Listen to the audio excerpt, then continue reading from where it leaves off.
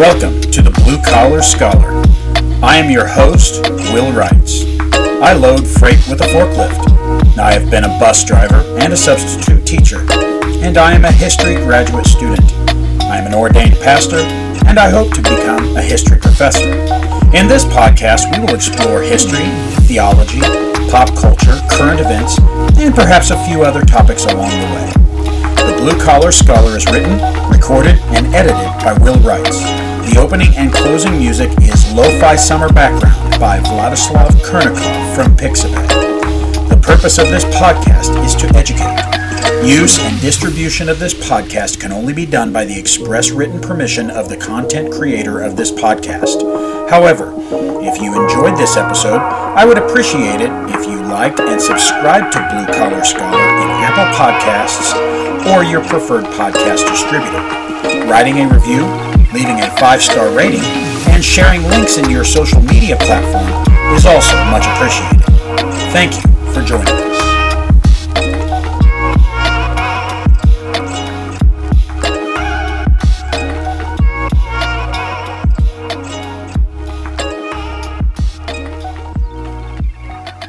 Today we're going to dive into the second half of Genesis.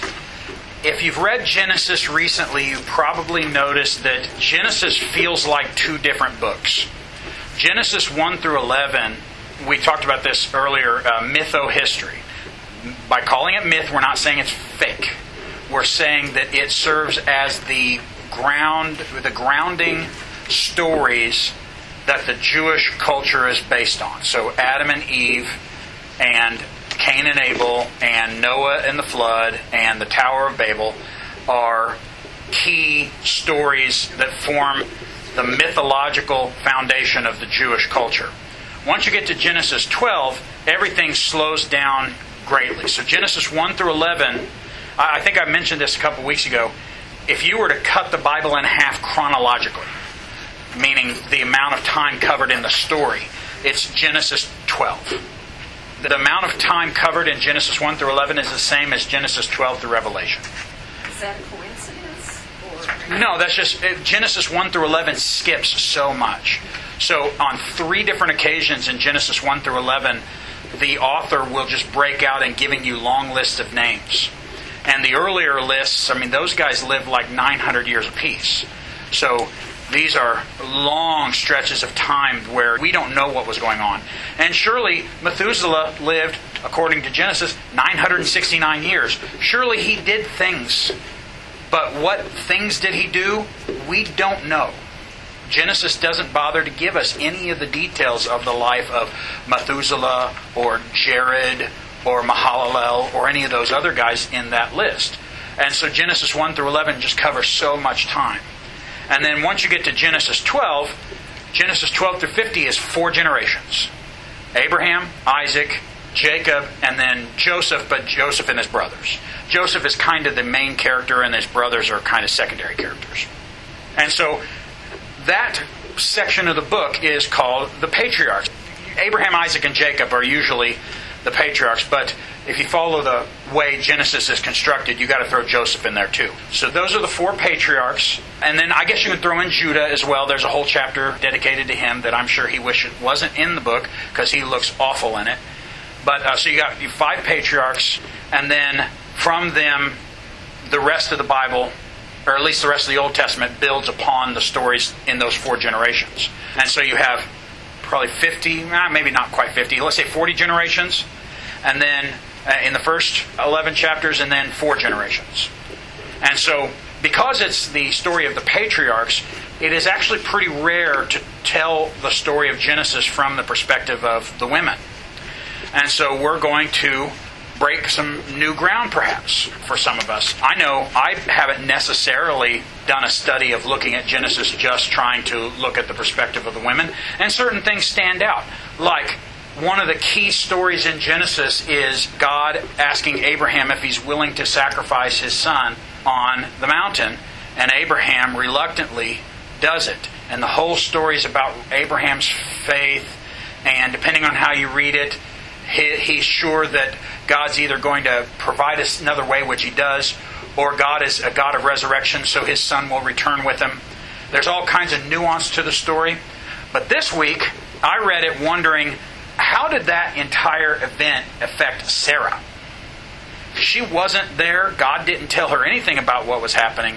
When they came back, what did Isaac say? Hey, Dad tried to kill me on the mountain. That had to have affected her marriage and her relationship with her son. It had to have. There's no way for it not to. Unfortunately, Genesis doesn't tell us what those effects are, but I found myself this week just wondering. And there's a few other stories in Genesis that kind of stand out when you think, I wonder what was that experience like for the female involved. So I'm not going to do this every week because as we get deeper into the class, we're going to cover more Scripture, and I just won't have time to lay out every single female mentioned. But I decided, just like last week, I would show you every female in the second half of Genesis. We're not going to cover them all. So some of these you could go back and look later. Like, I don't really see any need for us to cover Adah, Oholibamah, or Basemath, the wives of Esau. We really don't know much about them, except for the fact that we know that Rebekah, Esau's mother, did not like Adah or Oholibamah. Did not like them at all. And why did she not like him? Well, Genesis doesn't necessarily say. Could it have been racial prejudice? Rebekah comes from the line of people that came from the east. So she's in the same family. I mean, she married her cousin. She's in the same family as Abraham, Isaac, Jacob, Joseph, Sarah, all the family.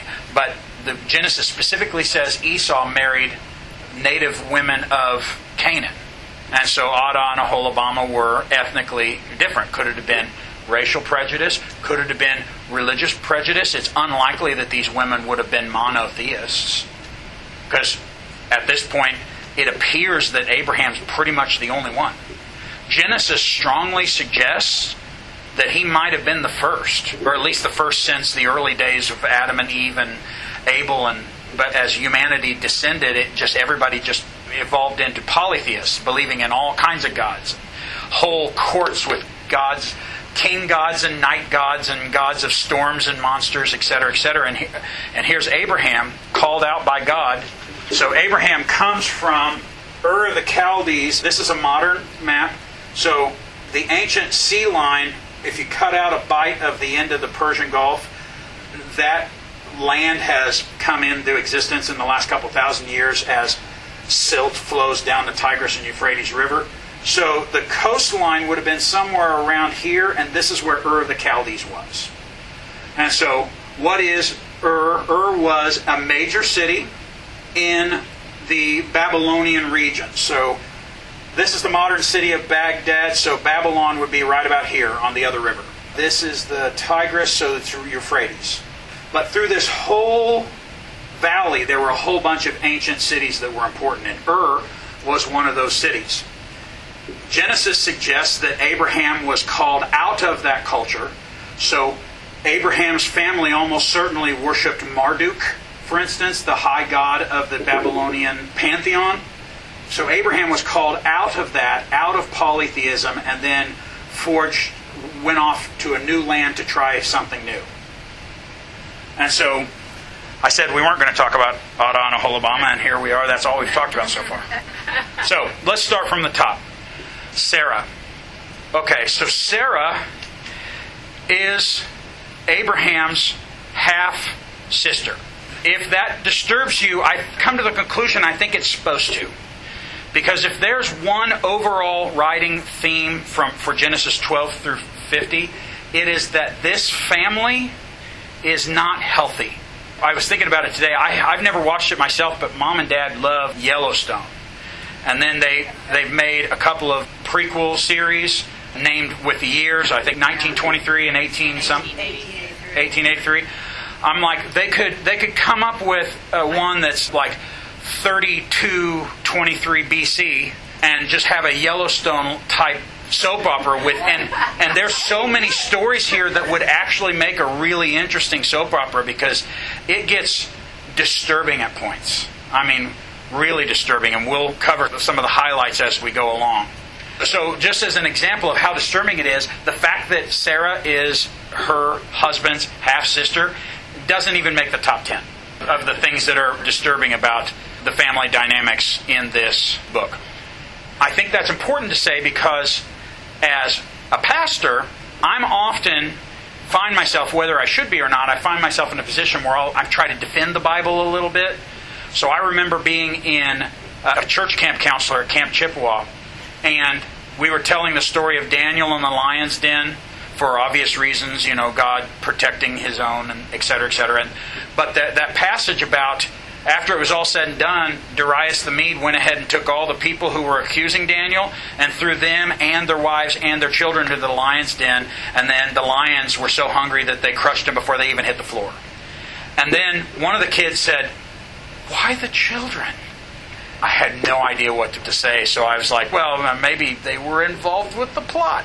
I don't know. I shouldn't have said that because that's ridiculous and stupid.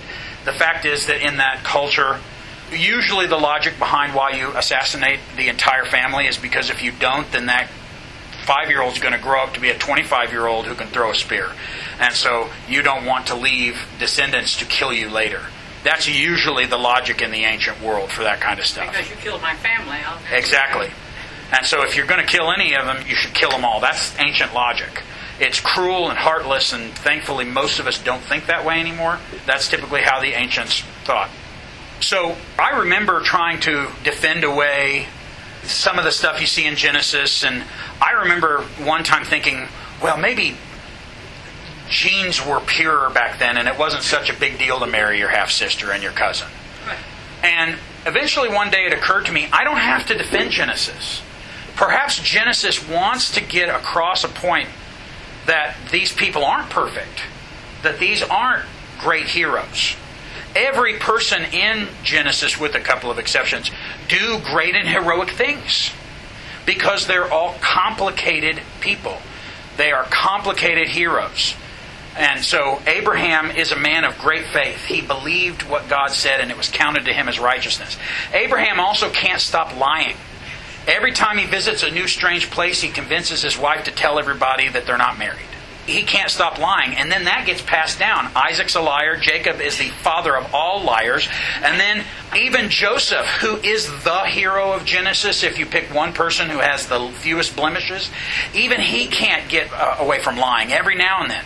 For instance, when his brothers come and they don't recognize him at first sight, he plays them for like maybe days or weeks, we're not sure. But he keeps playing them, and that's basically lying by omission, by not revealing your identity.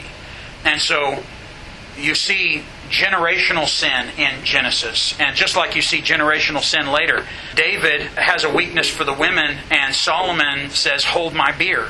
Because David has some 60 wives and concubines, and Solomon reportedly has 1,000. Yeah, it occurred to me a while back, I don't have to defend the Bible. When the Bible tells a disturbing story, let it be disturbing and ask, why is the Bible being so honest in this story? What about the disturbing nature of this story am I supposed to learn from? Because David is a great hero of the Bible, but that doesn't mean that if you're attracted to your neighbor that you should set her husband up in a situation where he's going to die and then take her as your wife, or as your probably 20th or 30th wife at that point. But just because David did it doesn't mean it's something to do. And so as we tell some of these stories, they're going to be disturbing. Let them be disturbing. Just let it sit with you, because when it bothers you, I think, at least often, it's supposed to bother you. All right, so Sarah, half-sister. So they had the same father, but not the same mother, if I remember the details correctly. So they are siblings. They probably grew up together. Their age difference is only 10 years. So close enough that they probably knew each other as youths. Far enough apart that they probably had separate childhoods. Sarah's story picks up in Genesis 12. We're not going to read all of these passages. You can read these passages if you want to later. But I do want to read the ones about when our characters lie about being married. Because I think I want you to see patterns in the text. And this is, in Genesis at least, this is the clearest case of patterns in the text. So we're going to go to Genesis 12. We're going to read 10 through 20. Now notice the names are Abram and Sarai, or Sarai, depending on how you pronounce it. The Sarai is more of a Hebrew pronunciation, but I, as a bus driver, I had a kid on my bus in Neosho whose name was Sarai. She was Latino, so I often find myself saying Sarai instead of Sarai, but it really doesn't matter. As long as you know. The name comes from the Hebrew word for princess. So the implication is that Sarah is a high-ranking person. She is basically kind of like the queen before they had royalty. Now there was a famine in the land, so Abram went down to Egypt to sojourn there, for the famine was severe in the land. When he was about to enter Egypt, he said to Sarai his wife, I know that you are a woman beautiful in appearance, and when the Egyptians see you, they will say, this is his wife. Then they will kill me, but they will let you live. Say you are my sister, that it may go well with me because of you, and that my life may be spared for your sake. When Abram entered Egypt, the Egyptians saw that the woman was very beautiful. And when the princes of Pharaoh saw her, they praised her to Pharaoh. And the woman was taken into Pharaoh's house. And for her sake he dealt well with Abram. And he had sheep, oxen, male donkeys, male servants, female donkeys, and camels. But the Lord afflicted Pharaoh and his house with great plagues because of Sarai, Abram's wife. So Pharaoh called Abram and said, What is this that you have done to me? Why did you not tell me that she was your wife? Why did you say she is my sister, so that I took her for my wife? Now then, here is your wife, take her and go. And Pharaoh gave men orders concerning him, and they sent him away with his wife and all that he had. Okay, there's some things that need to be pointed out here. A lot of times reading the Bible requires you to read some things between the line. Here in a minute we're going to read the story where this happens again. And in that case, the author is clear to point out that in that case, Abimelech, the king of what is called the Philistines, but it's more likely an earlier group that evolved into the Philistines. The Philistines won't actually be in the land until the Greek invasions. And so the Philistines are basically a combination race of Greeks and Canaanites. But the king in the region that would eventually be Philistine region. And so Abimelech, in that story, the Bible is clear to point out that he hadn't slept with her yet. So the fact that this story does not point out that he hadn't slept with her yet implies that Abraham basically prostituted his wife to Pharaoh, the king of Egypt, so that he could gain, so he could be safe. And in the process, he became even more wealthy than he already was. Once again, it is supposed to be disturbing. Let it be disturbing. Now, here's the interesting thing. If you do the math, when Abraham had Ishmael as his son, he was 75 years old, which makes Sarah 65. This is 5 to 10 years before. So Sarah's not like a 20-year-old supermodel here. She's in her 50s, perhaps her late 50s. Imagine how beautiful, how amazingly beautiful she had to have been for that to work, for all of the Egyptians to find her attractive. Now, I believe that is true, but also it's important for us to realize that one of the reasons why Pharaoh and Pharaoh's court would have found her attractive is because of how wealthy Abraham was. And so if Abraham walks into town with his sister, imagine like a Russian oligarch who is worth so much money you can't really put it down on paper. Now, Abraham wasn't worth that much exactly, because nobody was worth that much back then. It was without banks and bank accounts, you couldn't accumulate that much wealth. But if you accumulate so much wealth that you have to hire shepherds and military men to guard your stuff, and so much that you and your nephew can't even hang out on the same hills, Abraham was a really wealthy dude. And so here comes a wealthy dude coming into town with his sister.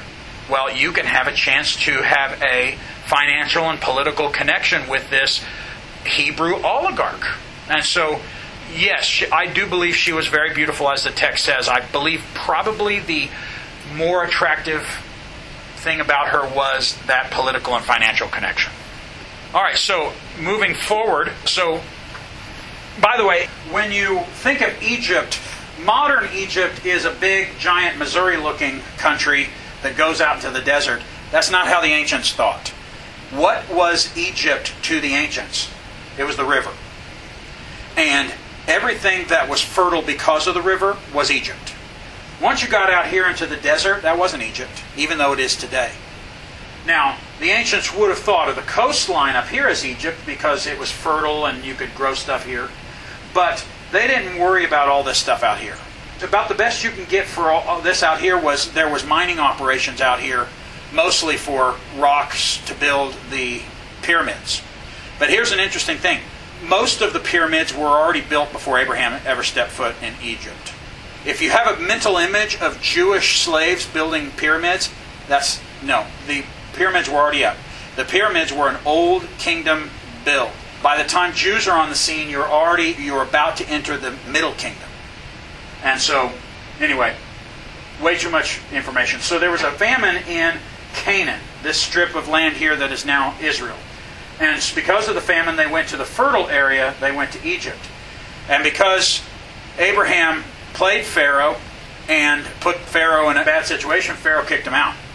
And so they went back to the land where God was sending them in the first place, the quote-unquote promised land, the hill countries of Judah and the rift. Actually, have you ever heard of the Great Rift Valley in Africa? It runs kind of alongside the Nile. At some places, the Great Rift Valley. Basically, it's a place where the earth is splitting. And the middle of Israel is part of that Great Rift. And so there's natural trade routes through there. There's excellent farmland. Eventually, there's a story, we probably won't read it because it doesn't really involve any females, where Abraham and Lot are saying, we've got too much wealth, we need to, not separate in terms of you're not my family anymore, but we need to separate our stuff. So, which direction do you want to go? And Lot looks at the valley and says, I'll go there. Look at all that green. You can go live in the hills. And Abraham does so. And he prospers in the hills, and Lot goes into the valley where Sodom and Gomorrah are at, and he finds himself in a pretty bad situation. So, Sarah, she's first introduced as being from Ur of the Chaldees. They've already made the trip all the way to the Promised Land. They made a short trip to Egypt and were kicked out. Then God promises Abraham a son, and then Abraham and Sarah decide that they're going to do it themselves. So, one of Sarah's key traits in Genesis is that she is barren. She has a hard time having children. So she says, here, you'll take Hagar, my Egyptian maidservant, which just occurred to me. That's why they have Hagar. They had just come from Egypt where they were given male and female servants. So they have this slave girl who may or may not be there by her choice. She probably was a slave in Egypt, and now she's a slave under Sarah. Sarai takes Hagar and says, here, you can have this girl as your second wife, and go make a child for me. And basically, Abraham and Sarah, they don't ask Hagar whether she wants to be involved in this or not. She really doesn't have a say. And Hagar, as a young, fertile woman, indeed, has a child, Ishmael. And Sarah, this is not her finest hour, instantly sours on the boy and on Hagar, her maidservant. She does not like this situation at all, which could have been predictable. Abraham should have seen it coming. Sarah should have seen it coming. Every time there's tension between Hagar and Sarah, or between Sarah and Ishmael, between that side of the family, Abraham never steps up to defend his son or his second wife. This is not his finest hour either. Well, could we go back just a minute to the part where you touched on Abram being a liar when he said that Sarah was his sister? Did she willingly go live with the Pharaoh? Or, I don't understand how she might have felt, because she was just handed off like a trophy. That's very good. And that's part of what I was talking about. Is it's rare for us to look at Genesis and say, what's this look like from her perspective? I know, but we were talking about him being a liar, but look at what happened to her. And she goes along with the lie because what are you going to do? Just out and say, nope, my husband is lying. This is my husband. Well, that's probably what we do here. Well, no, yeah, and now Depends, not handing you off to somebody. yeah, the situation's a little different. I know it's really different. No. And that's the whole No, you have point. but yeah, it's a very good point too. Did Sarah like that situation? I don't see how. Yeah, and I don't see how. So she didn't really have any say in it. Not really. Apparently. No. Now she could have had the behind closed doors. Gretchen's good at that. She doesn't necessarily call me out in front of people, but if I make the wrong decision, I'll know. Yeah. There will be a point, and usually it doesn't take long once she and I are the only ones in the room. Well, I think we're all sort of like that, but anyway, it implies that she just did what Abram told her to Willingly, without objection, that she went. Well, but that's interesting you put it that way, because I would say willingly, but I wouldn't necessarily say without objection. Unfortunately, I'm not sure her objection would mean anything. Yeah. Well, and that's probably the reason she wouldn't have made one. Yeah. Because But- they didn't feel like they were worth anything other than a bed partner for the Pharaoh or whoever. And I also want to be clear. To say that Sarah and Pharaoh, whichever Pharaoh it was, actually consummated their fake marriage, that's an argument from silence. I think it's true, because reading between the lines, but it doesn't say, and then Pharaoh knew Sarah. It doesn't say that. So we don't know for sure. Pharaoh was But the at very least, she was put in a position where that could have happened at the drop of a hat. That's what happens in harems. Oh, yeah.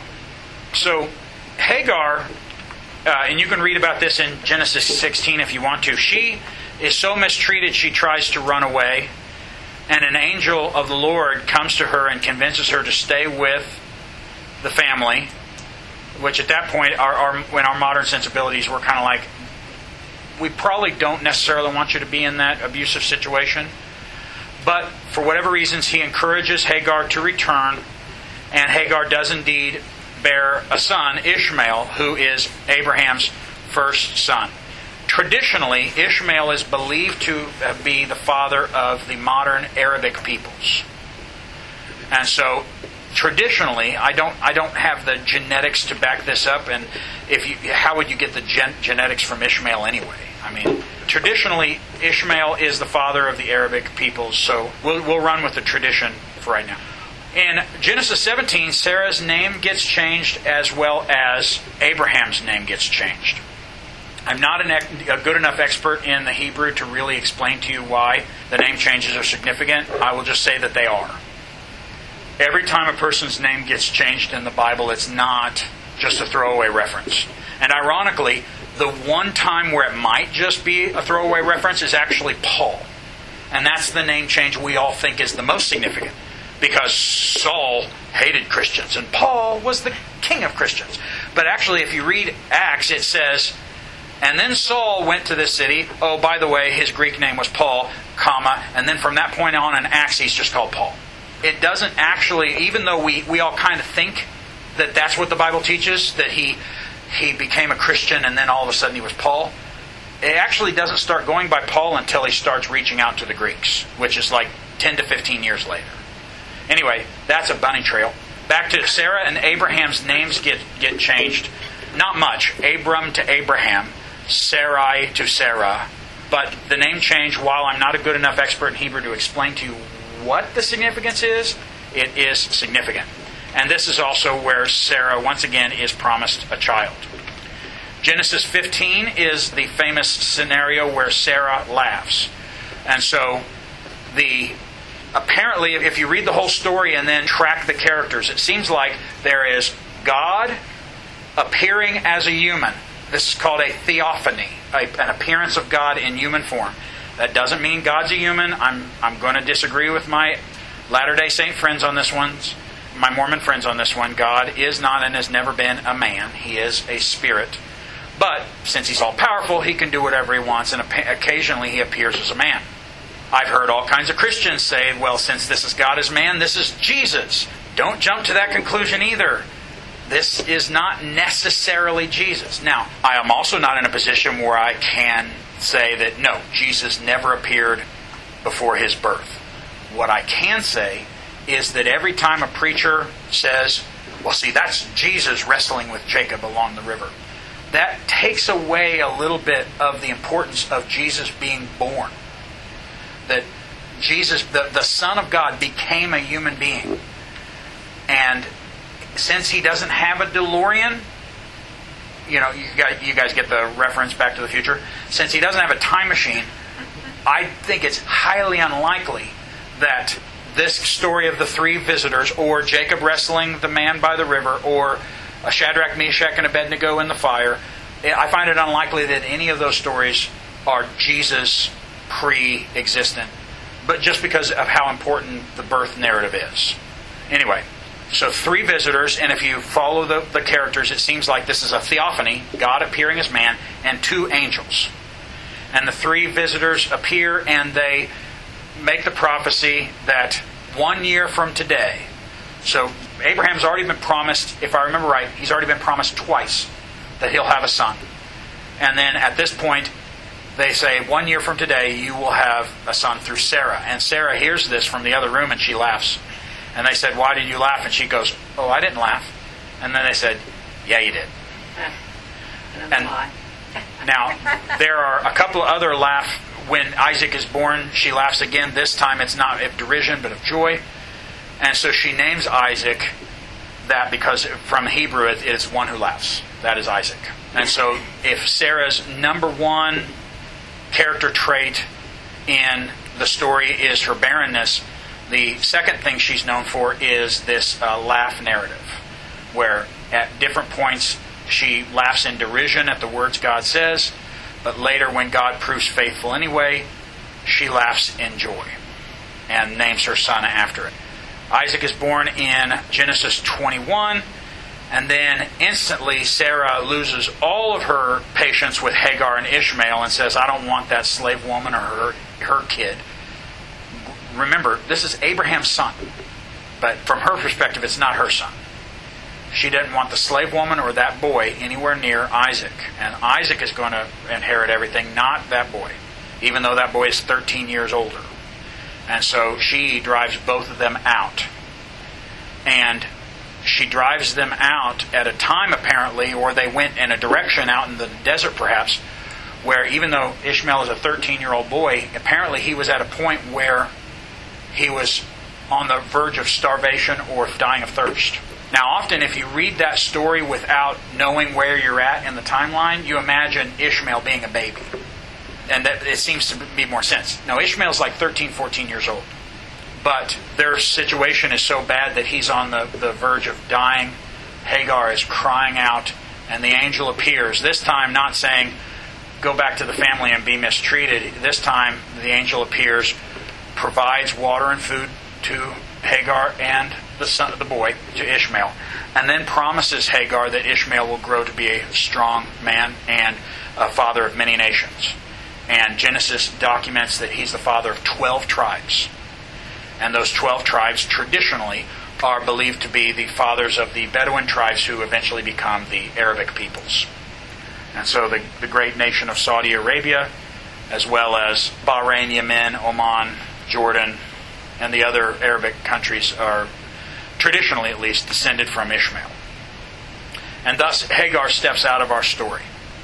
Then Genesis 22 is the big story. Genesis 22 is Abraham's most famous story of sacrificing his son. But like I opened with earlier, I think it's important for us, at least for a moment, to just imagine how hard this had to have been for Sarah. So if you do the math, Abraham is 99 when Isaac is born. So Sarah is 89 or 90 when Isaac is born. And Isaac is now old enough to carry the wood and the knife as they go up to the hill. So he's at minimum 10, more likely 13 or 15. I lean towards 13 because that's when Jews have bar mitzvahs and young boys become men. And so that would, traditionally at least, that would seem to line up with significance here. So if Isaac is 13. That would put Sarah at a little over 100. So she's a very old woman. And her son basically was on the verge of being killed by her husband, by the boy's father. This had to have been traumatic. It had to have been. And then Genesis 23 is the story of Sarah's death and burial. And the significance of the burial, Abraham goes to the locals and asks to buy a field. The field that stays with the family, and a whole bunch of people, not everybody, but a whole bunch of people in this family get buried in the same field. The locals want to give it to him as to try to seek his favor, but he won't do it. He purchases it for a fair market value plus a little. Let's end Sarah's story by going back to the text, and we will read the story of where Abraham and Sarah lie about being married again. And I'm going to take your suggestion. This is more Abraham's lie than Sarah's. I will grant that.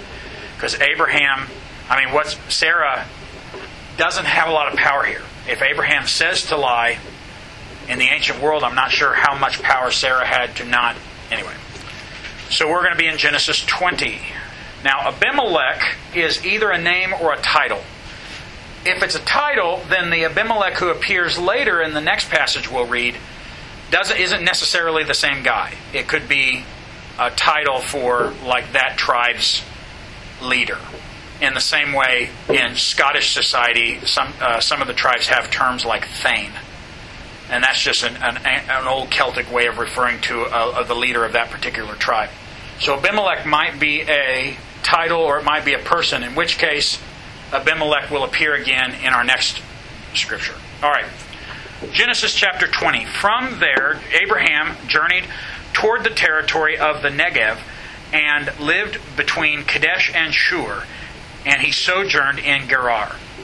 And Abraham said of Sarah, his wife, interesting. I hadn't noticed that detail before. This time it doesn't seem like Sarah is actually doing the lying. It's just Abraham, so we can just say Abraham lies. Fix our notes there. Abraham said of Sarah, his wife, she is my sister. And Abimelech, king of Gerar, sent and took Sarah. But God came to Abimelech in a dream by night and said to him, Behold, you are a dead man because of the woman you have taken, for she is a man's wife. Now Abimelech had not approached her. So he said, Lord, will you kill an innocent people? Did he not say to me, she is my sister? And she, here we go. And she herself said, he is my brother. So let's fix our notes back. Yep, she still lied.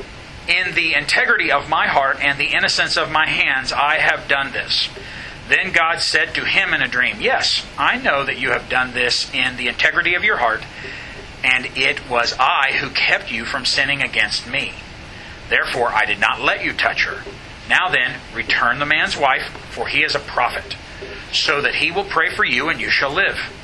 But if you do not return her, know that you shall surely die, you and all who are yours.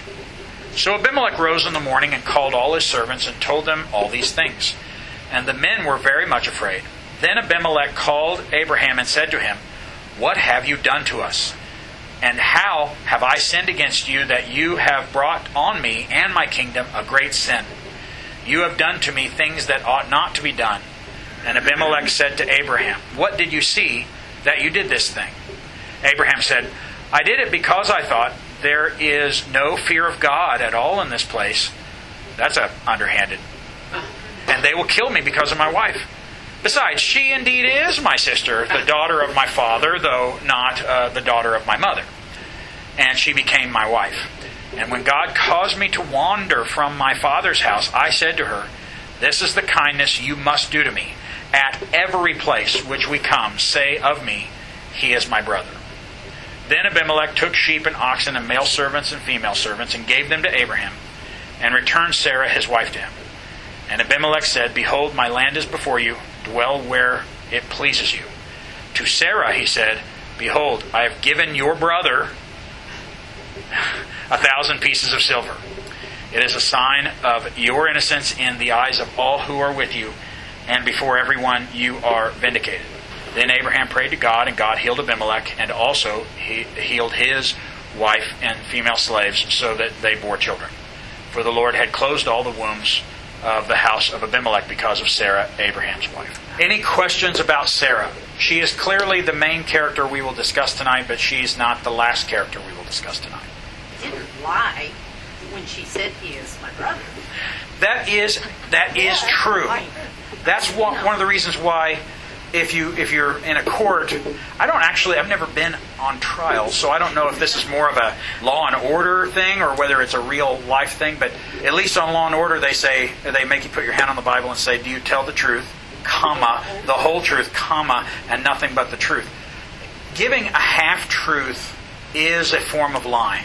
We'll go ahead and grant it's a lesser form of lying. I'm ashamed to say that I have what's known as gifted kid syndrome. I coined the term, so you feel free to use that term as well. So at some point as a young person, if you are intelligent, and I'm not trying to toot my own horn, let me tell the whole story, you'll see that I'm not tooting my horn. As a young intelligent person, you'll go up to a group of older people and you'll say something like, Reykjavik is the capital of Iceland.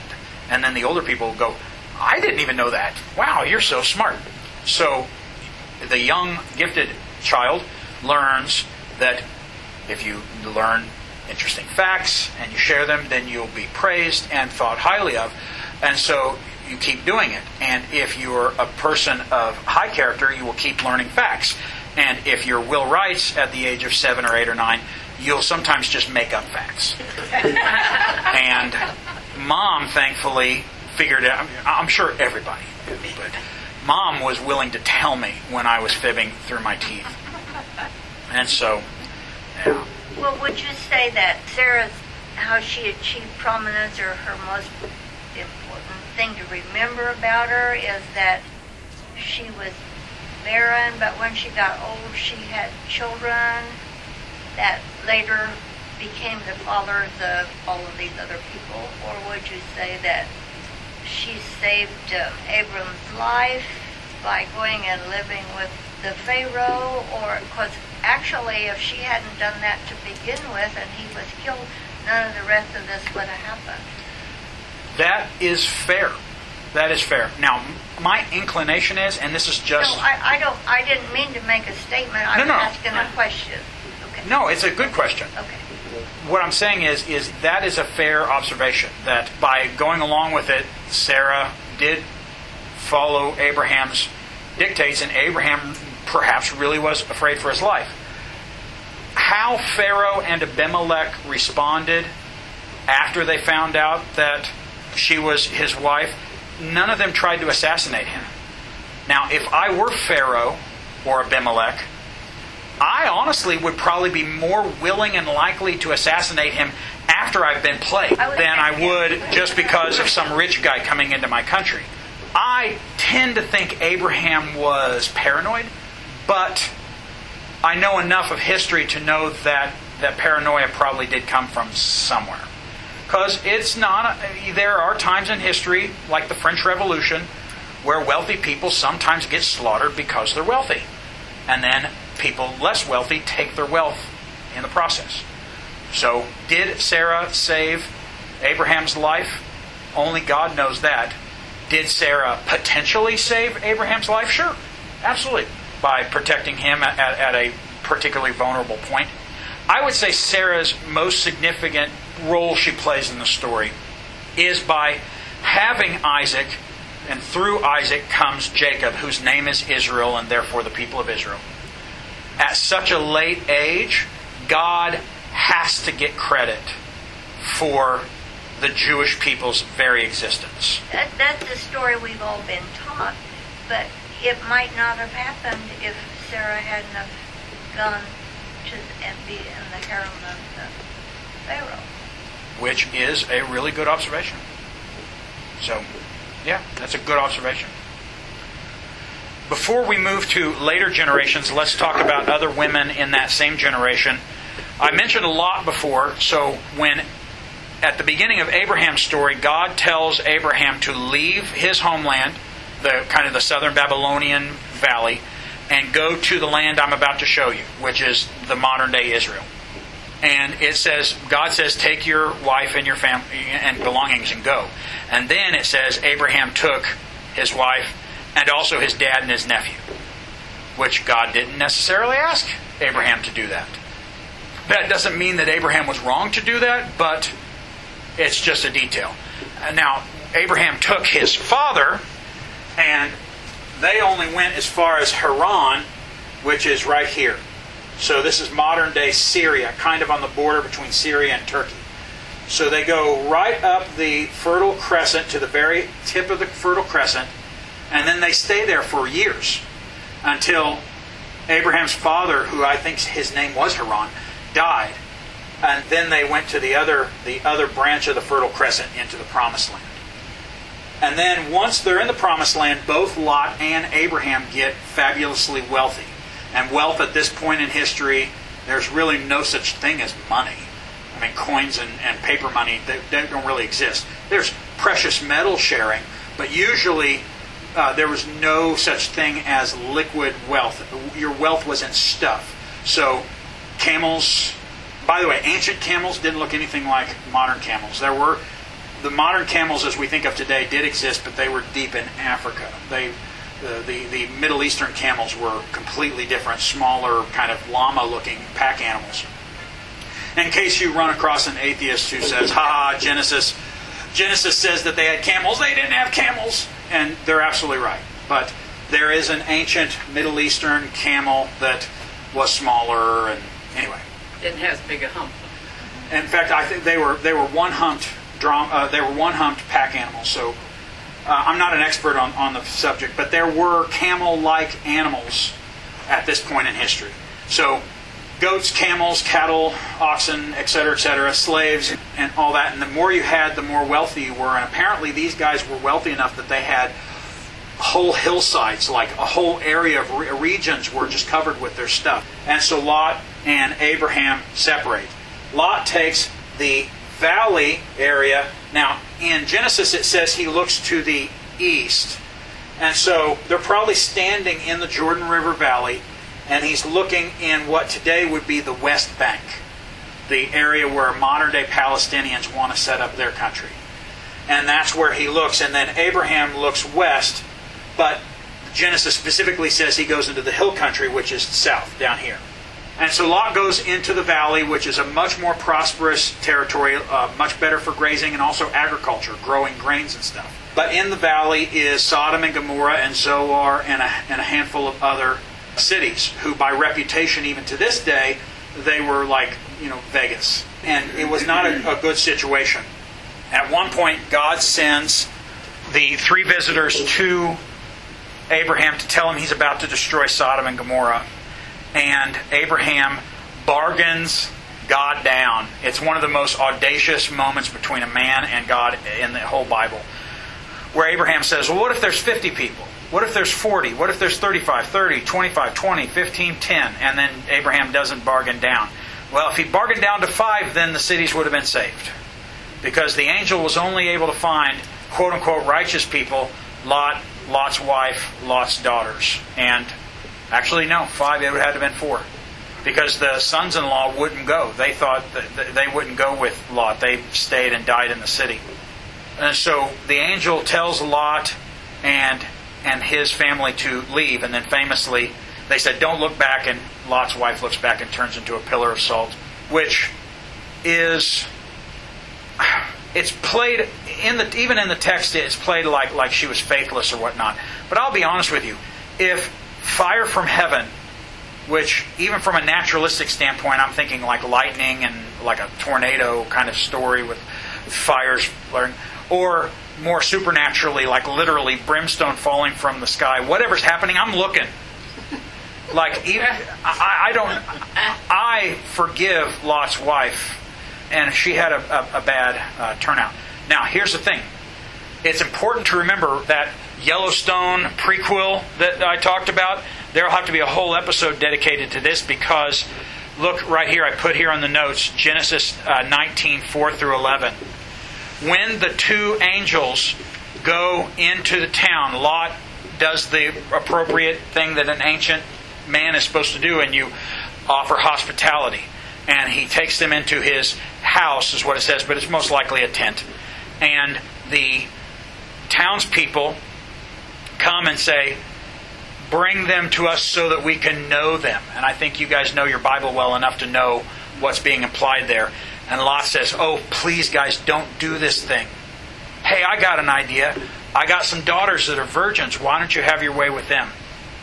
So when the angel decided Lot was righteous enough to save, just imagine how bad everybody else was in town. Because that's not a Hall of Fame father move right there. That is an awful move. Now, here's another one. If you're Lot's daughters in the tent and you hear your father saying that, what are you thinking at that moment?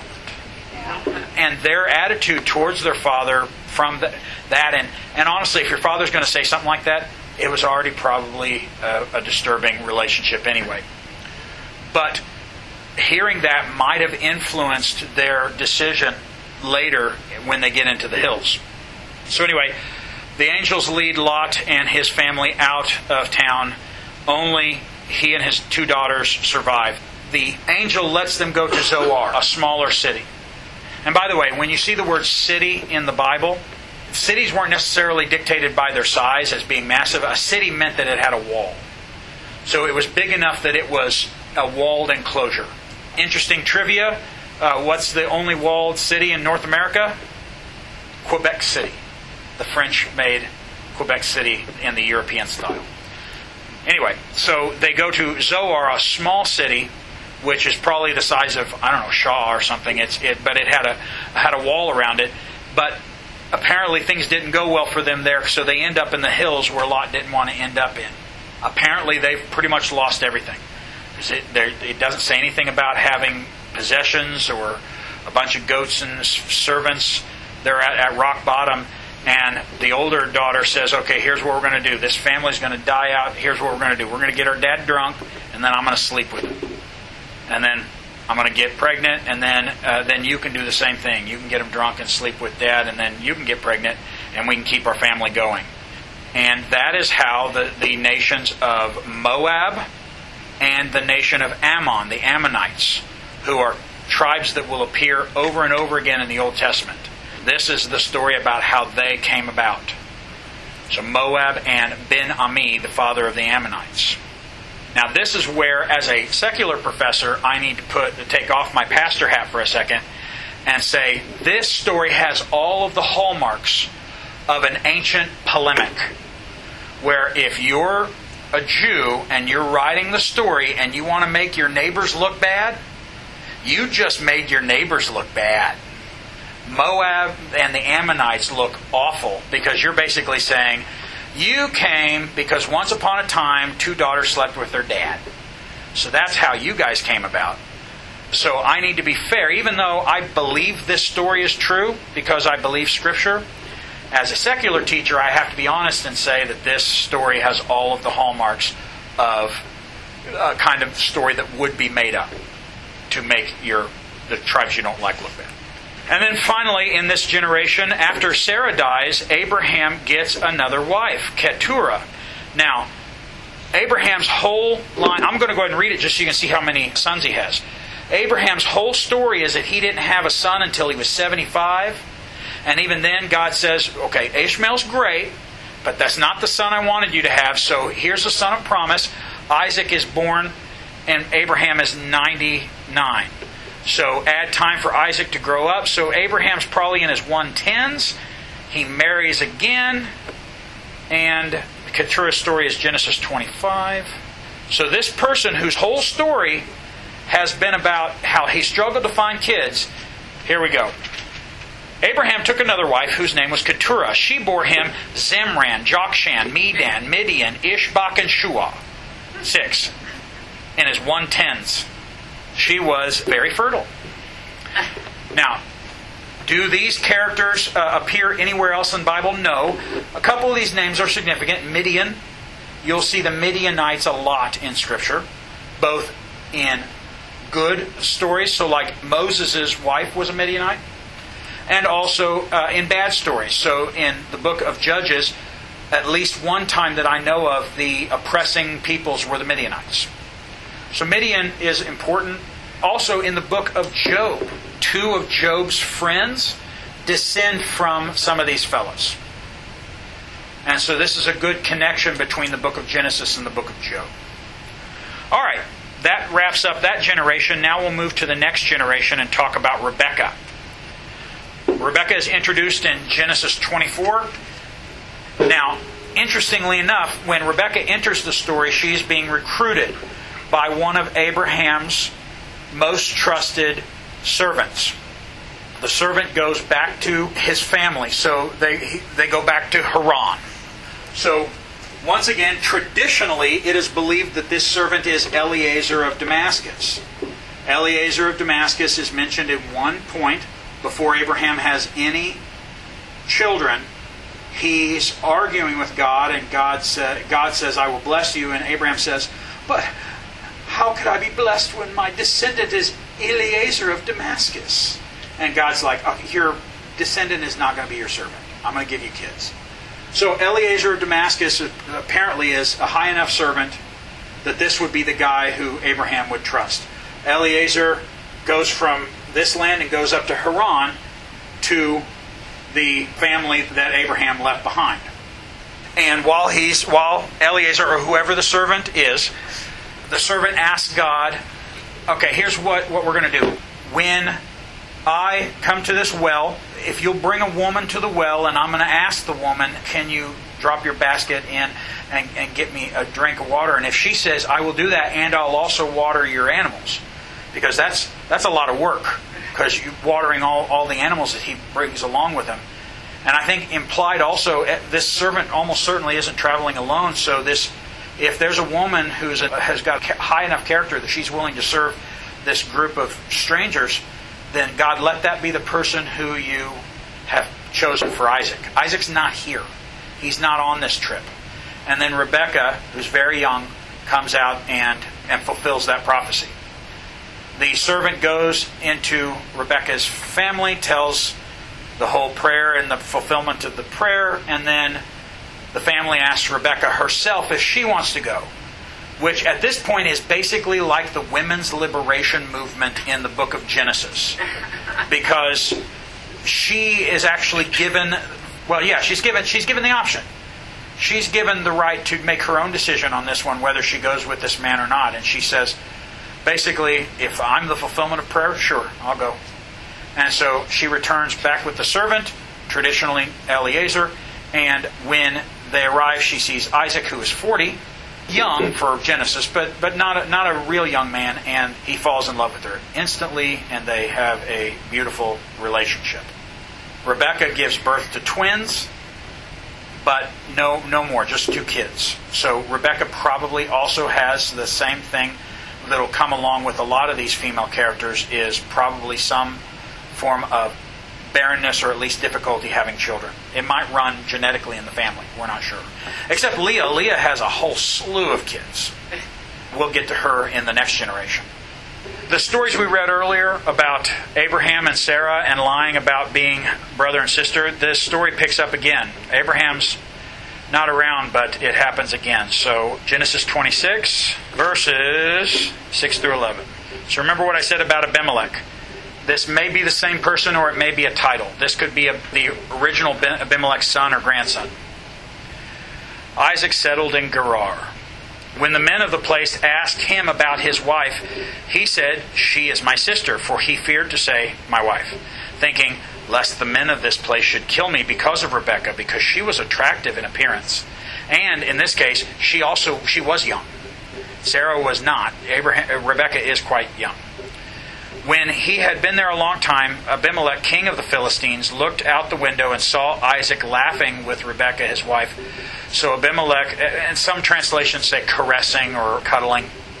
So Abimelech called Isaac and said, behold, she is your wife. How then could you say she is my sister? Isaac said to him, because I thought lest I die because of her. Abimelech said, what is this you have done to us? One of the people might easily have lain with your wife. Now, the mindset here, so one of our people might accidentally have had sex with her as if she had no say in it. Might have easily have lain with their wife, on accident.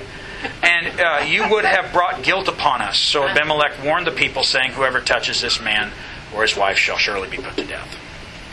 Now, the key for Rebecca's story is that there's a lot of good about Rebecca, but she has a favorite child. Now, could there be reasons? I don't know. I don't have children myself, but I hope to one day. And I know that at least all of the parents that are close to me, so my parents and my brother, each have 2 kids. And as far as I can tell, they don't have favorites. And with my parents, that had to have been difficult at times, because I was the typical firstborn, which meant while I did plenty of that was bad in my life, don't get me wrong, but there was a lot of times where I was I was perfect little goody two-shoes kid, and Mickey was not. Mickey was the person who, you would say, "Don't drop it," so he would look right into your eyes and go, "What you gonna do?" Kind of thing. So it had to have been difficult at times for them to, for one thing, to treat us the same. Now, Mickey has grown into a fine man. I'm not. This is not any kind of judgment on who he's become. But as a kid, if you're Tom and Robin Wrights and you want to discipline your children the same, that way the kids don't feel like one's the favorite.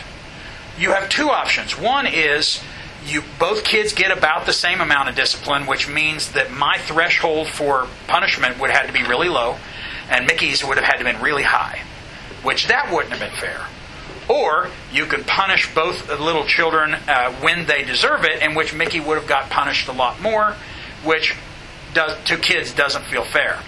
The fact that Tom and Robin Wrights did our whole childhood and neither of us have any hard feelings, just to me says they were fantastic parents.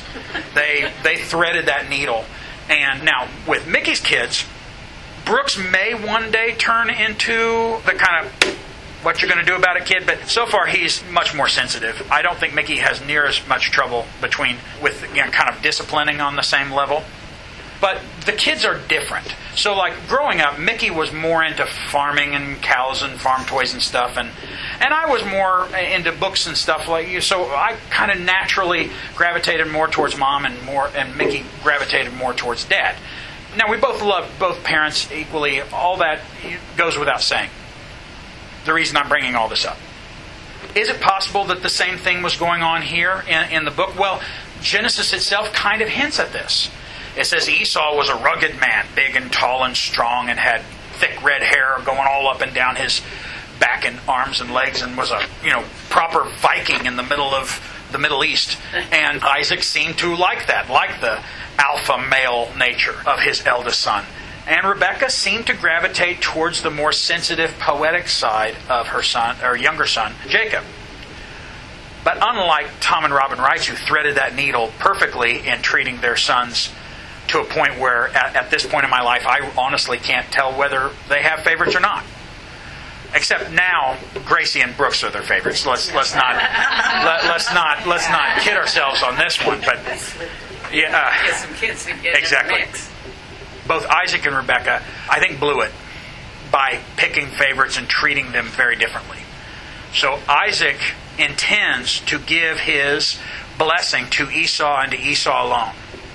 And Rebecca overhears this, and she intentionally, willfully works to deceive her own husband by working with her youngest son against her own son to steal the blessing. And in the ancient world, the blessing is really important. I mean, today, if your father gives you your blessing, that would be really important to me, but it wouldn't carry any legal weight.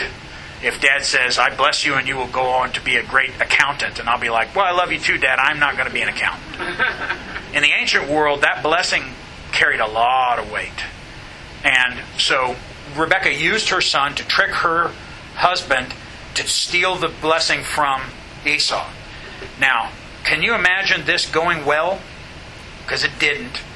Jacob did get the blessing, the proper blessing. And then when Esau shows up, after having been tricked, he gets a lesser blessing from Isaac. And Esau decides, once my dad's dead, I'm just going to kill my brother. Cain and Abel all over again. Which Rebecca either overhears this or senses that this is true, and she convinces her husband to send Jacob away. And so Jacob leaves, and leaves for 20 years, breaking all ties with his father and mother and his brother. And so Rebekah's family literally falls apart. They become a broken family. I'm not aware, I looked through Genesis this week, I'm not aware of any story about the death of Rebekah. So I'm not sure when and if she died. I don't know if she was there when Jacob returned or not. She may still be around. That's what Yeah.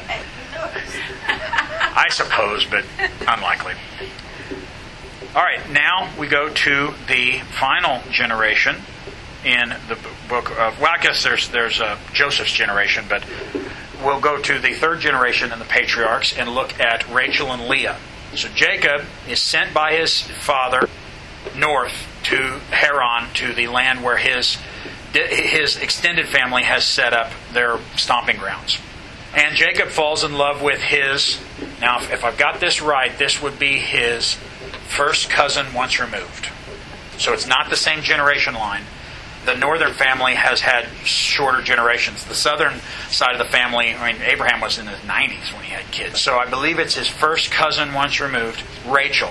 And he convinces his cousin, I think yes, Laban I believe would be Jacob's cousin. He convinces his cousin to allow him to marry Rachel. And he says, sure, work for me for 7 years and I'll give you Rachel. Which to me suggests, and the scripture does not say this, to me suggests that Rachel probably wasn't quite old enough to be married.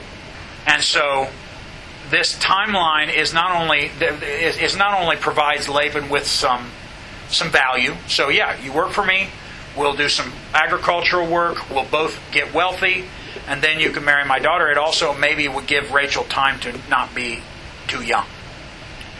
So 7 years elapse, and Jacob says, okay, it's time for me to marry my wife. And Laban says, sure. And apparently Jacob got pretty drunk because when he woke up the next morning, he married the wrong sister. And yeah, it wasn't a mistake.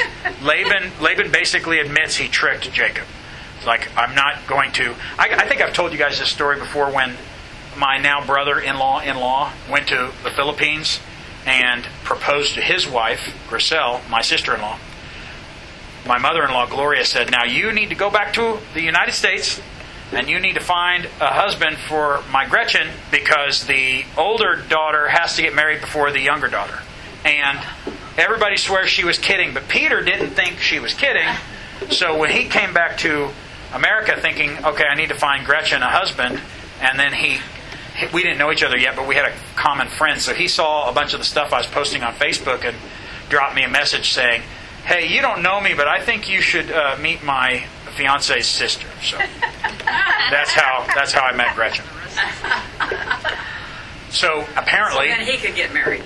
Yes. And actually, yeah, we got married in December of 2014, and they got married in April of 2015. So you're kind of a piece out of the Bible. And then their third sister got married the following year, and we're still waiting on the brother. So he's living it up, the single life in Australia. So Jacob is now legally married to Leah, the sister who...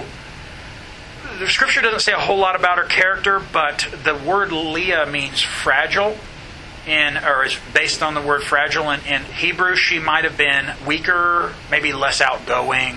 We're not sure. We're reading between the lines on this one, but Genesis implies she was, at very least, she was less attractive than her younger sister, Rachel.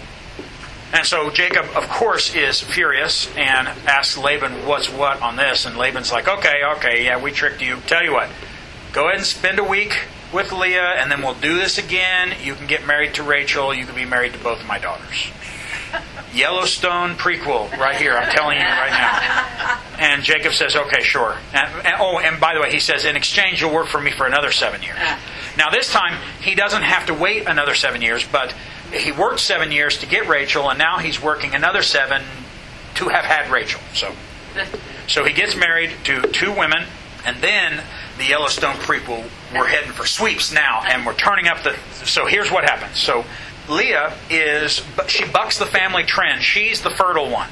So she has 4 kids, 4 boys right in a row.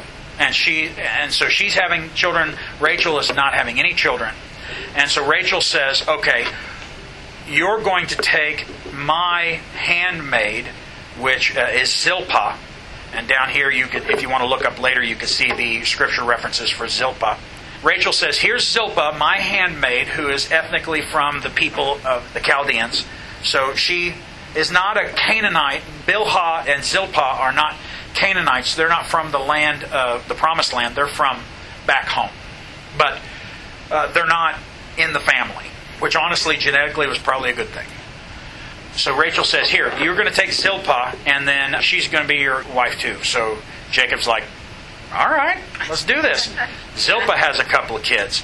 So then Leah says, all right, 2 could play at that game. Here's my maid, and you're going to sleep with her too. So Jacob's like, all right. So Bilhah has a couple of kids, and then Leah has even more kids, another son and a daughter. And then finally, at the end of all things, then God finally opens Rachel's womb, and then she bears a son, Joseph, who once again, Jacob doesn't learn from the mistakes of his parents. He has a favorite son, and that favorite son is clearly Joseph. Now, the reason why Joseph is his favorite son is because Joseph is the only son of his favorite wife. He's got 4 wives now, and he's got a clear favorite. So you mentioned that Leah was the fragile one? Well, Leah comes from a Hebrew root, which one interpretation could be fragility. She wasn't too fragile, though. Apparently, no. She had, there was a sitcom in the 90s that, I think it was Roseanne, that described a woman as having childbearing hips. Yeah. She's got childbearing hips. And it makes me wonder that, 4 of these women sharing the same husband. I mean, they couldn't have lived in harmony all the time. No. Well, no, and you see that, there's one case where when Leah has her final son, it's because her eldest son, Reuben, goes and picks mandrakes and flowers for his mother, because he's a good son. Later you'll see he's also a little bit of a horn dog, but we'll get to that. Because he's a good son, he picks some flowers for his mommy.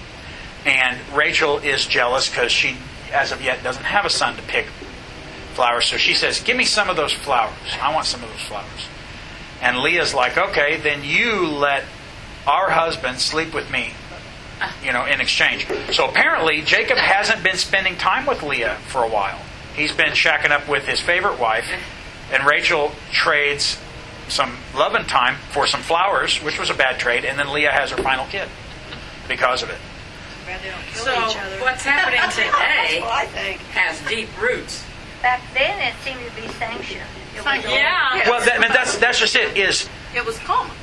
It was common. I'm not sure if it was sanctioned. See, when you get to Leviticus, you'll see in the sex ethics chapters of Leviticus specific laws that go against Genesis. Do not sleep with your half-sister. Do not sleep with your aunt. Do not sleep with your half-brother's mom, which is coming up here in a second. Don't do any of this. And sometimes these laws seem to be specifically inspired by Genesis. Like I said earlier, I once upon a time tried to give apologies for Genesis, and really, once I realized, no, just let it be disturbing, because these people were not perfect. These were not Jesus. These weren't Jesus 1.0. These guys were Jesus' ancestors, but they weren't Jesus. It might have been common practice, but now, in this day and age, when you do that and intermarry and all, you get up with kids that are not very smart, that are you get all kinds of problems. And it might have been the case back then too. There was a lot of intermarriage in Europe, for instance. I was going to say, isn't that what happened to some of the... Yeah, the most powerful of all the royal families in Europe by the time you get to the late Middle Ages and early Renaissance was the Habsburgs of Austria. And at that point, when you say the Habsburgs, they were originally from Austria, but at this point the Habsburgs are in charge of Spain, Portugal, the Netherlands, Germany, Austria, parts of Italy. So they're spread out, but they keep marrying cousins and stuff. So you get to Charles V, the most powerful ruler in European history, and he's got a chin that juts out so far he can't chew. His teeth did not meet. Wow. By the time you get to World War I, yes, the Habsburgs were still a thing. By the time you get to World War I, you have entire generations of idiots and infertile. And I'm using the word idiot there technically, the technical term. A whole generation, not a whole generation, they weren't England all. had a little bit of that problem. A little. You could see, now, the royal family in England, to be fair to them, they've diversified. William and Kate are not related. And I don't think Charles and Diana were particularly related either, but Elizabeth and Philip were second cousins. And Victoria was cousins with Albert, and yeah, it used to be a thing. But yes, and that could play, honestly, that could play a role in a lot of, because inbreeding, apparently, I'm not an expert, apparently one of the traits that will rise in inbred populations is increased hostility and violence at the drop of a hat. For instance, that is one theory about why Hatfields and McCoys devolved into a miniature war in the 1870s, is because they were mildly inbred populations, cousins and cousins and cousins. The only choice. Well, it could. I mean, you could travel, but they didn't really have Facebook to allow you to meet a cute girl from the Philippines. Maybe that's why they never have peace Well, in that area. They just fight all the time. As far as I can tell, I don't think inbreeding is widespread today in the Middle East. But really, I mean, if you go back far enough in history, unless you lived, if you lived on the sea, you have more genetic diversity because of port cities and mixing and matching. But if you lived in the middle of Siberia, for instance, you're going to have to travel for days to find somebody who's not your third or fourth cousin. So yeah, these are factors. The inbreeding could possibly have affected some of the rivalries, violences, and disturbing nature of what's going on here. So Jacob works for 7 years, marries 2 daughters of his cousin, works another 7 years. During that 7 years, has a slew of kids. And then he gets ready to leave, and Laban's like, no, we'll stick around. You keep working for me, and this time we'll divide the herds. You take all the, I forget if it was striped or spotted. One took stripes, one took spotted. Oh, I believe it was Jacob was to take the stripes, and Laban was to take the spotted. And then Genesis does, this is one of those times where I said I keep trying to come up with excuses for Genesis. Jacob engages in outright magic. It's called sympathetic magic, and it's ancients believed that you could do stuff like this. So Jacob took poplar, I believe it was popular, he took strips of branches. So if you take a young tree, you can peel bark off. It's not hard and brittle, it's like a poplar. Yeah. And you can he laid that in the trough, and the animals drank above those stripes, and then they would have striped kids. The genetics of this does not exist. So your options when reading the text is A, this is a completely made up part of the story. 2, magic is real. Or 3, God probably face-palmed a little bit but went ahead and let it work. It's like, I still want to bless Jacob, so sure, let it work. And so he works another 6 years. So he works 20 years. So he works 14 years for his wives, 6 years for his wealth, and then he takes off in the middle of the night because he's tired of being used by his cousin. And there's a lot of details in there I was going to go through, but well, here's one I'll throw out there. So as they're getting ready to leave, Jacob says to his wives, I've worked all this time, and your father already tried to marry, and he's saying this sympathetically. So Leah's, I'm sure she also feels like she probably want to marry a guy who fell in love with her.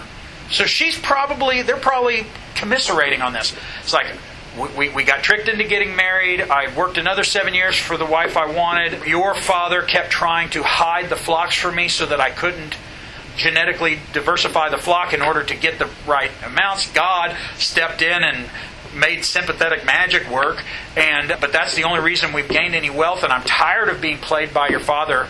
And then both sisters say, we agree. We're tired of this too. Let's go. And so they go, but Rachel steals the household gods. which tells us two things.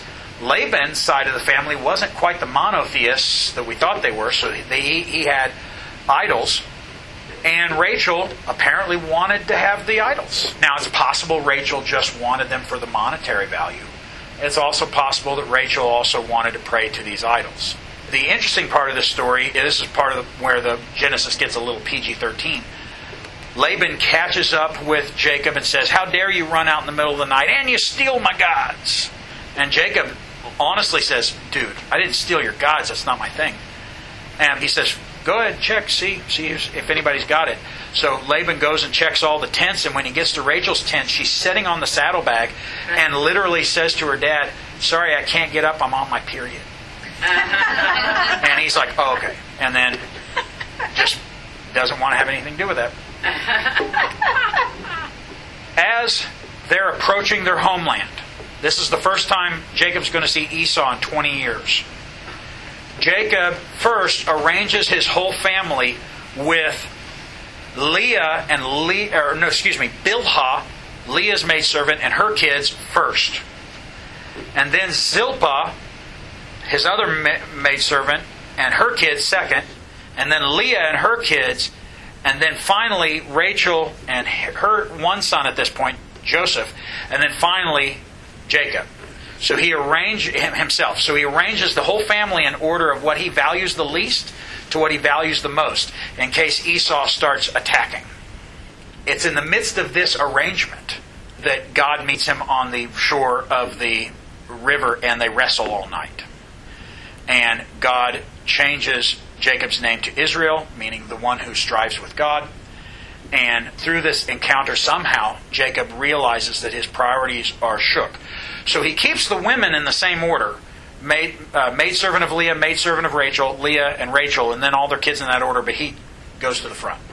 And he's the one who goes out to meet Esau. And it turns out, after 20 years, Esau doesn't want to kill him anymore. And they don't seem to be quite on great terms, because they share some niceties, but then they go their separate ways and apparently don't really see each other again. But at least they're not actively trying to murder each other. So at least they've got that going for them. Then Rachel gets pregnant again. So God blesses her again, but this time it doesn't go well for her. She is dying in childbirth, and she names her son Ben-Ami, which means son of my pain, or son of my despair. And Jacob, to his credit, says, "No, we're not doing that. We're going to name him Benjamin," which I don't know, a son of, something better than despair. And Rachel dies. And so that's the end of her story. But Jacob continues on with Leah. Now, at some point, Leah dies as well, and Rachel is buried as they're traveling. But Leah, at the end, she's buried in the family plot, where Abraham and Sarah and Rebecca and Isaac, well, Isaac's not dead yet, will be buried. Leah gets the honored burial, not Rachel. So in the end, she gets the final honor. So Rachel's buried where? Somewhere along. Somewhere between Haran and this. Well, okay, so the family plot was down there. Yeah, the family plot Mamre would be between Jerusalem and the Dead Sea. So somewhere in this area, in this hill country, is where they set up their family for. The hills are good for raising cattle and goats and stuff. So. Well, she died too far away to get her there in time. Probably. And so she. They didn't embalm them. Well, they were on foot. Yeah. That'd take a long time. Yeah. On foot. On foot and an ancient camel. Now, donkey. At this point in Genesis, the stories aren't necessarily in chronological order. For a few chapters, the stories are shared by topical order. So I'm not entirely sure where these stories fall in order. But, for instance, let's talk about Dinah.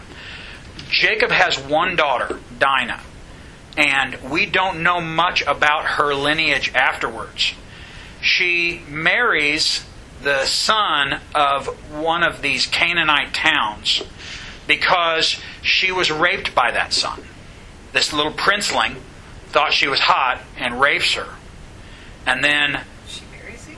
But that's just it. In the ancient world, that was a way of getting away from the shame of it. is, well, at least let's make it official. Yeah, let's make it official. And Simeon and Levi are the two moderns in the group. They're the ones that, that doesn't make it right. And so Simeon and Levi are like, okay, Canaanite town, we're circumcised.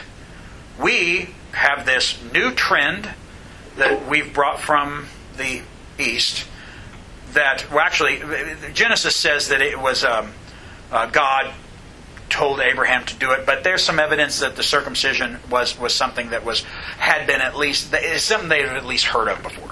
So we do the circumcision thing. So the extra skin on our penises, we remove that ceremonially. Why don't you guys do that? Then we'll all be one people. And apparently this little princeling rapist at least was excited enough to be with Dinah that he convinced his father and his whole town, yeah, let's do this. That way I could be with this girl that I like. And I don't have enough self-control to not rape. And so the whole town has circumcision. Now, here's the thing. I was circumcised as a newborn, so I have no memory of it. And thank you, Mom and Dad, for doing it that way. They got circumcised as adults, which very painful and involves a healing period. And during the healing period, Simeon and Levi went in and slaughtered everybody. And now Jacob says that you've made my name a stench in the nostrils of the people around us. So chances are everybody else is going to hear about what happened. And Simeon and Levi's response is, what's the alternative? That our sister be treated like a prostitute? What may have been the result of this is Dinah may have never had another husband, because she's never mentioned as having any offspring. Those offspring are never discussed again.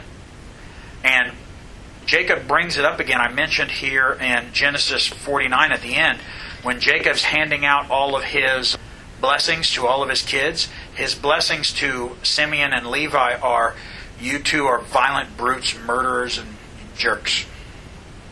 There's your blessing, especially to Levi, who's going to go on to, his kids are going to be the priestly class of all Jews. But that's not the blessing he gets. The blessing he gets is that you're violent and I don't want anything to do with you, from their father. We mentioned Esau has wives. Now, these, like I said, these stories in these chapters are not necessarily in order. Esau marries Adah and Aholibamah, which are Canaanite women. Rebekah and Isaac are not thrilled. And when Esau realizes that they don't like his choice in wives, he marries another woman, Basemath.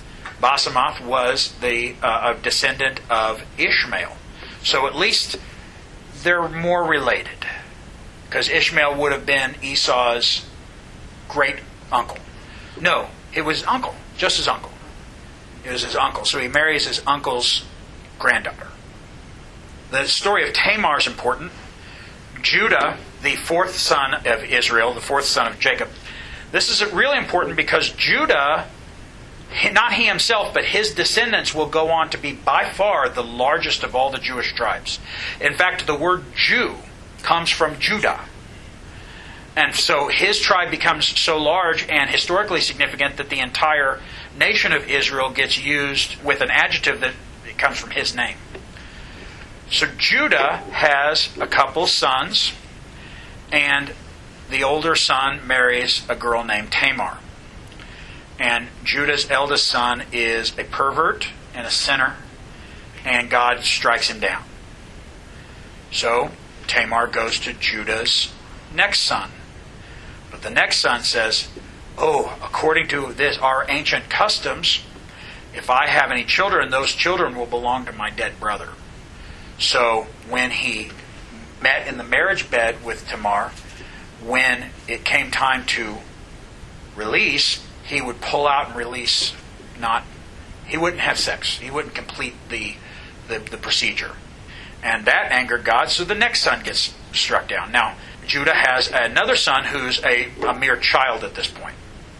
But ancient custom says that Tamar gets passed on within the family until that younger son can produce children to carry the name of both of his now dead brothers. But Judah at this point says, I don't know, maybe Tamar's the problem. Maybe all my sons will die, so here's what I'm going to do. I'm going to send Tamar off.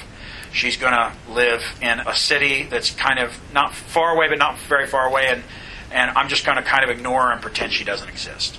And when it came time for his third son to be old enough to marry, he doesn't do what he's supposed to do. He doesn't hand off Tamar to his third son.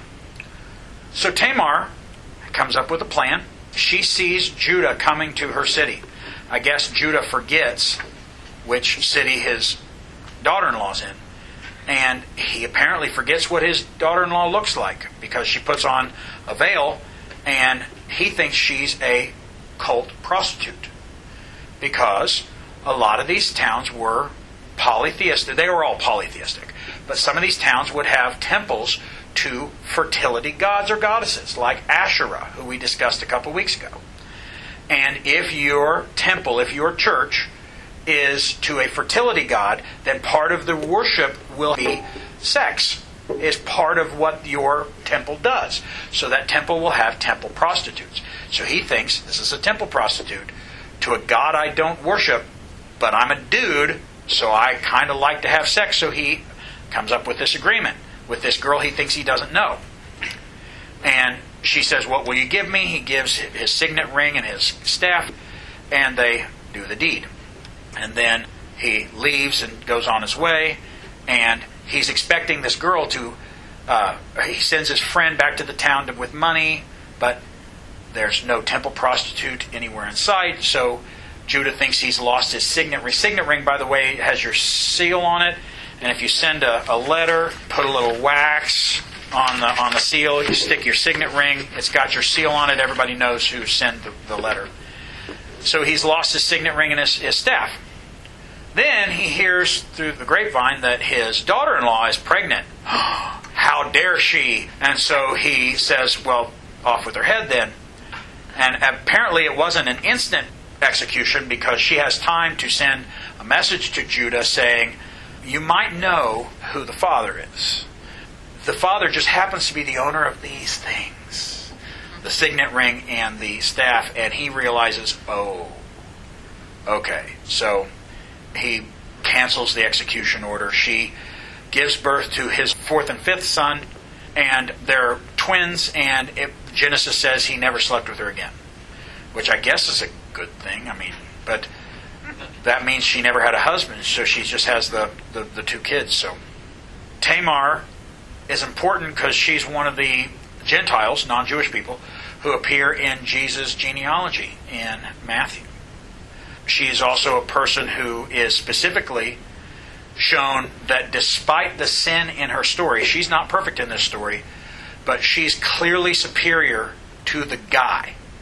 So this is one of the stories in the Bible that shows you the male hero of the story should be Judah. This story should be his story of virtue and wonderful and protection and he's so great and wonderful. But no, he's a perverted old man, and the cult prostitute ends up being the hero of his story. It's a story in the text of Scripture which turns everything on its head.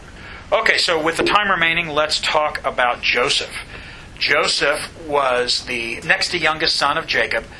Joseph, you guys, I think you know the story. He was Jacob's most loved son, but he was also a prophet. So he had visions from God. He also apparently lacked some tact because he just came out with the visions that said, eventually I'm going to be greater than all my brothers and even my mom and dad. And that didn't set well with anybody. He became the target of a conspiracy among his brothers.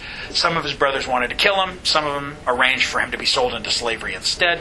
So he goes to Egypt. He is sold into slavery into the house of a man by the name of Potiphar. Potiphar may or may not have been a priest, because later in the book of Genesis you hear of a person by the name of Potipharah, the priest of On. On is a town in Egypt. This may or may not have been the same person, or Potiphar and Potipharah may be in the same family with similar names. Potiphar apparently is a wealthy guy. He maybe has a role in the government, and Joseph serves the family well. Except, and here's the one case in Genesis that I can think of a woman with no redeeming, at least in the text, nothing about her is a redeeming quality. She is a villain in this story, and that's Potiphar's wife. Once again, she's not given a name. She's just called Potiphar's wife. And her role in the story is that she's a cougar. You guys know that term from sitcoms? An older woman who has a thing for a younger man. And she wants Joseph. And she keeps trying to arrange it so that they're the only people in a room together. And she finally arranges it to where it's perfect. And she grabs him by the cloak and says, "Sleep with me." And he just slips out of his cloak and runs out of the room. And then Potiphar's wife, I guess that was her best chance, and she gets angry and she takes the cloak to her husband and says, "Do you recognize whose cloak this is? He just tried to rape me and he ran off without his clothes." And so Potiphar is justifiably angry because he thinks his wife was just about raped by his slave. And so he has Joseph thrown into prison. But God still protects Joseph in prison. Joseph is put in a position where he is actually kind of running the prison. And two other prisoners are a cupbearer and a baker of the Pharaoh. And they have dreams. One dream where, I'll just cut to the chase. The dream basically tells the cupbearer he's going to survive and the baker that he's going to get executed, and that ends up happening. But the cupbearer forgets all about Joseph. Until later when the Pharaoh has his own dream about 7 strong stalks of corn being eaten by 7 weak grains of corn, and 7 strong cattle being eaten by 7 scrawny cattle who don't get bigger when they eat the big cows.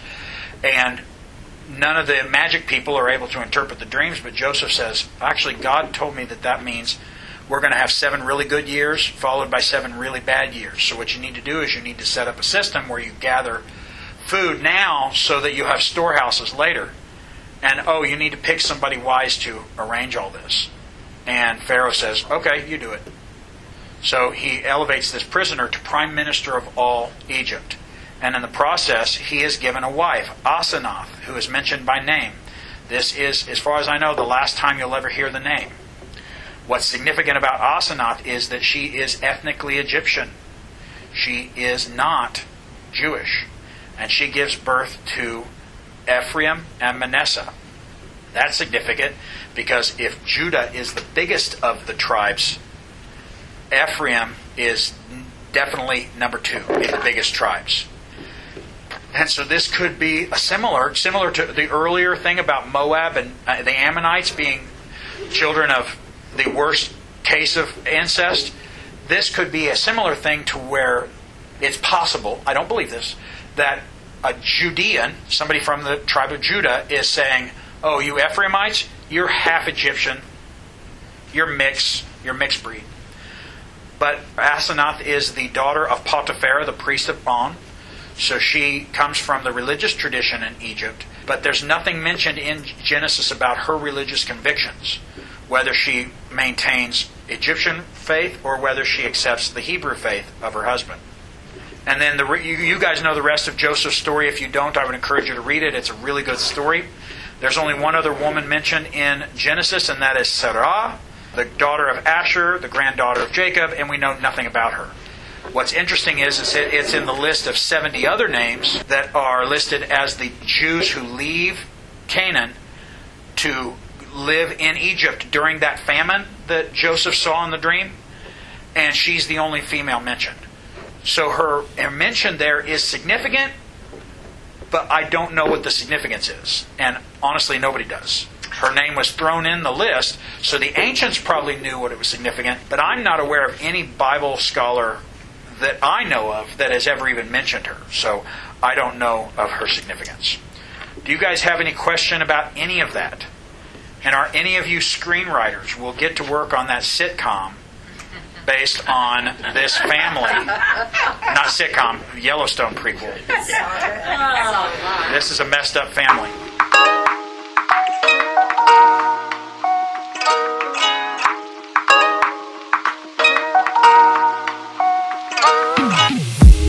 We hope you have enjoyed this production of The Blue Collar Scholar. I am your host, Will Wrights. Any factual errors made in the preparation or recording of this podcast are unintentional, and your feedback is welcome. You may contact me at thewillwrights@gmail.com. That's THEWILLREITZ@gmail.com. The Blue Collar Scholar is written, recorded, and edited by Will Wrights. The purpose of this podcast is to educate.